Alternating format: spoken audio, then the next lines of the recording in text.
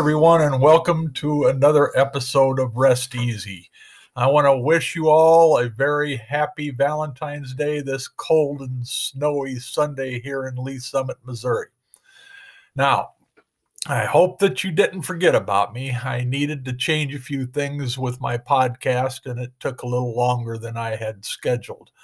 I am going to focus on different aspects and messages from my book, Rest Easy, and try not to wander off into directions that don't make any sense for this podcast.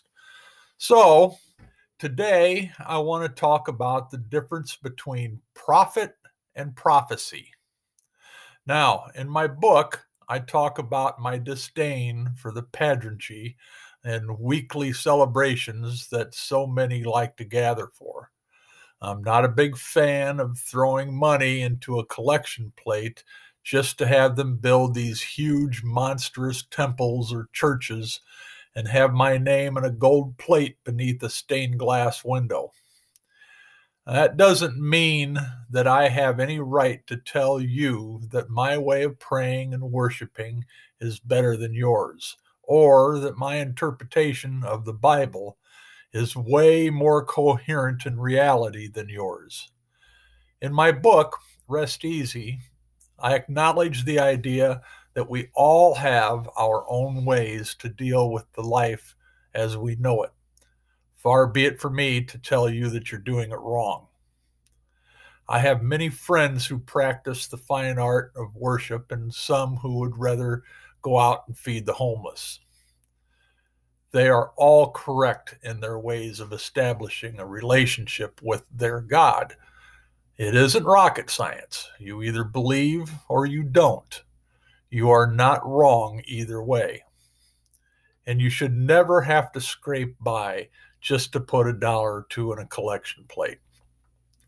I often wonder how many poor people don't go to church because they are embarrassed about their economic standing in the community. Let's put this prophet and religion on the back burner for just a bit. I want to talk about the real prophet, the prophet Isaiah. In Isaiah 24:14 through 16, we read, "They lift up their voices, they sing for joy. Over the majesty of the Lord they shout from the west. Therefore, in the east give glory to the Lord. In the coastlands of the sea, glory to the name of the Lord, the God of Israel. From the ends of the earth we hear songs of praise, of glory to the righteous one." Now, if you're going to celebrate a Messiah, do it like that. I think the Catholics are by far the worst when it comes to properly celebrating the coming of the Lord. When you enter a church, a Catholic church, you are immediately beaten down by the solemnness in the air. When I walk into a Catholic church, I have flashbacks of nuns grabbing my arm and forcing me into a spot on the pew where I don't want to be, and then participating in hymns and prayers that make absolutely no sense to me at all.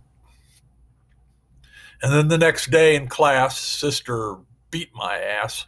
Well, make damn sure that she embarrasses me in front of the whole damn class as she points her stick at me and asks, "Why didn't you know the words to this or that?" And then browbeat me until I just want to crawl under my desk.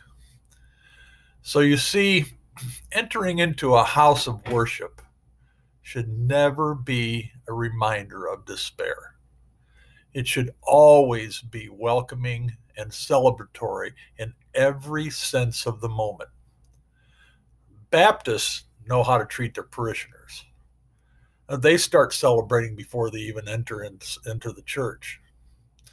The idea that we can feel a part of the celebration of this God who we all talk about is the purpose of this whole religious circle. Whether you are a Christian or your beliefs are geared towards Judaism or Hinduism or Islam or any of the other hundreds and thousands of religions, if you feel at home and put on your religious tribal hat, then you are in the right place. But for any reason, if you are not comfortable with the teachings of said tribe, then you must be free to walk away and worship the way you want to worship, or believe what you wish to believe, as long as your beliefs and worship practices does not harm anyone or anything. Now, the prophet Isaiah established themes and consequent renewal for the righteous. In other words, he was the best author of the Old Testament to give us reason to repent and to recognize the coming of the Lord God.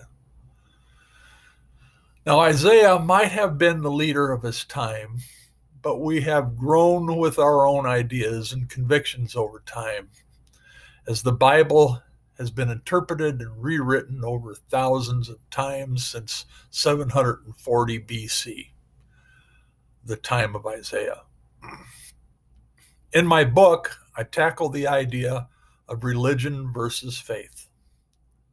I believe that I am the product of evolution. But that evolution had to start somewhere. Scientists believe that emotion and reaction is a cognitive reflection from a chemical balance within the central nervous system. Again, how did this develop, and from where, and from what? So, my personal convictions are to what I like to believe is a spirit from within. You see, I believe that we are all born with a soul that is transformed into our personal makeup. Our love for this or that, our taste in partners, or even the idea that we make up any part of a body of relevance within our own being. I love the scent of a woman. I am particularly fond of my wife's scent and her touch. It gives me pleasure, and of course I hope mine is as pleasant to her. But the idea that an inanimate scent would trigger an affection of love is a mystery to me. Scientists believe that this is all part of that chemical balance within the central nervous system. But faith leaders believe that this is the work of God. So before we talk any further about this, let's take a quick break and I'll continue my thoughts.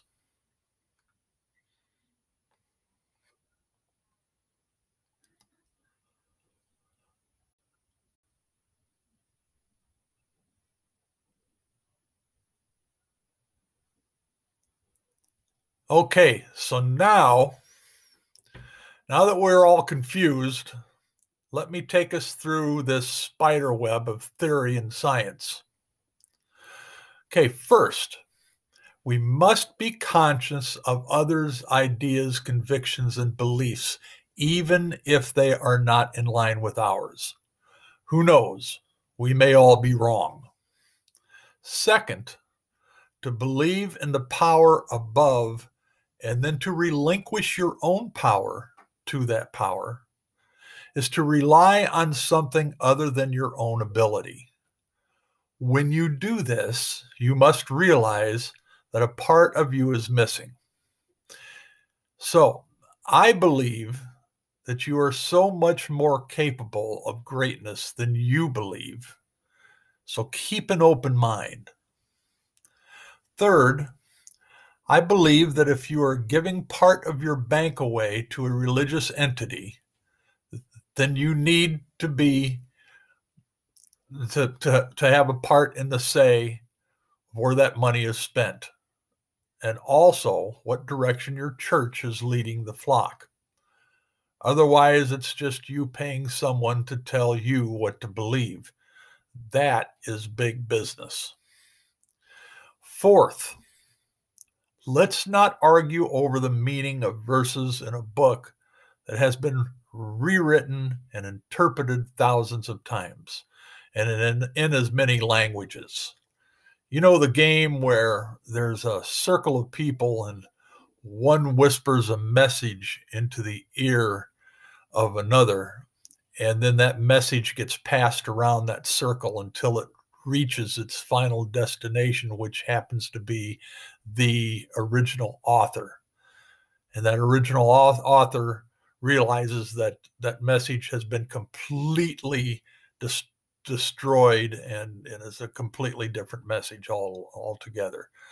That, my friends, is the Bible to me. Fifth, we all know there are scientific facts that can distort any of our convictions. So why fight it?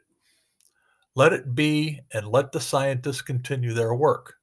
Believe what you must and enjoy your faith, but never try to force others to follow you. And finally, the true point of my talk today, for whatever reason, we all have a piece of compassion within us that wants those around us to also be at peace. So if that is true, then we are capable of growing together as one in a loving, caring community of this human race. The reason I brought up the profit, Profit, part of this episode is that I believe that we are only capable of truly making positive difference in our and others' world when money is not the answer. Temples intimidate, but true love exhilarates. I hope that we can all experience the true happiness of those who are free to love in their own way, free to who they want to love, but more importantly, free to help others find their own way. Now, I have friends in different ministries who preach and live through the Word of God, who dedicate their lives to seeking out the meaning of His Word. They live by the teachings of the Bible in ways that completely baffle me. But it is their way, and so I wish them well. I have other friends who believe that when you die, your soul goes to a garage in Buffalo, and others who follow no doctrine at all. I have friends who follow different religions and some who follow their own hearts. I love them all. I am not the authority of any one faith, as I am only the authority on my own heart and my own soul. There are moments of sadness and moments of joy in all of us. Let us find the joy in each other and leave the sadness to those who are confined to the doctrine of fear, to the unrealistic tug of war between what is real and what isn't. So, in closing, let's all remember that it is difficult to lift someone to a new height if you're laying in the same ditch. So first you must find your happiness, and then others will follow your smile. Thank you all for listening here on Podcast Rest Easy. I'm Terrence White, and I hope you will all follow me and continue this focused on ideas from my book, Rest Easy. I will be back next week with another thought-provoking episode. If anybody would like to talk about what we talked about here today, please feel free to see me on my Facebook page, Rest Easy. So have a good day, and thanks again.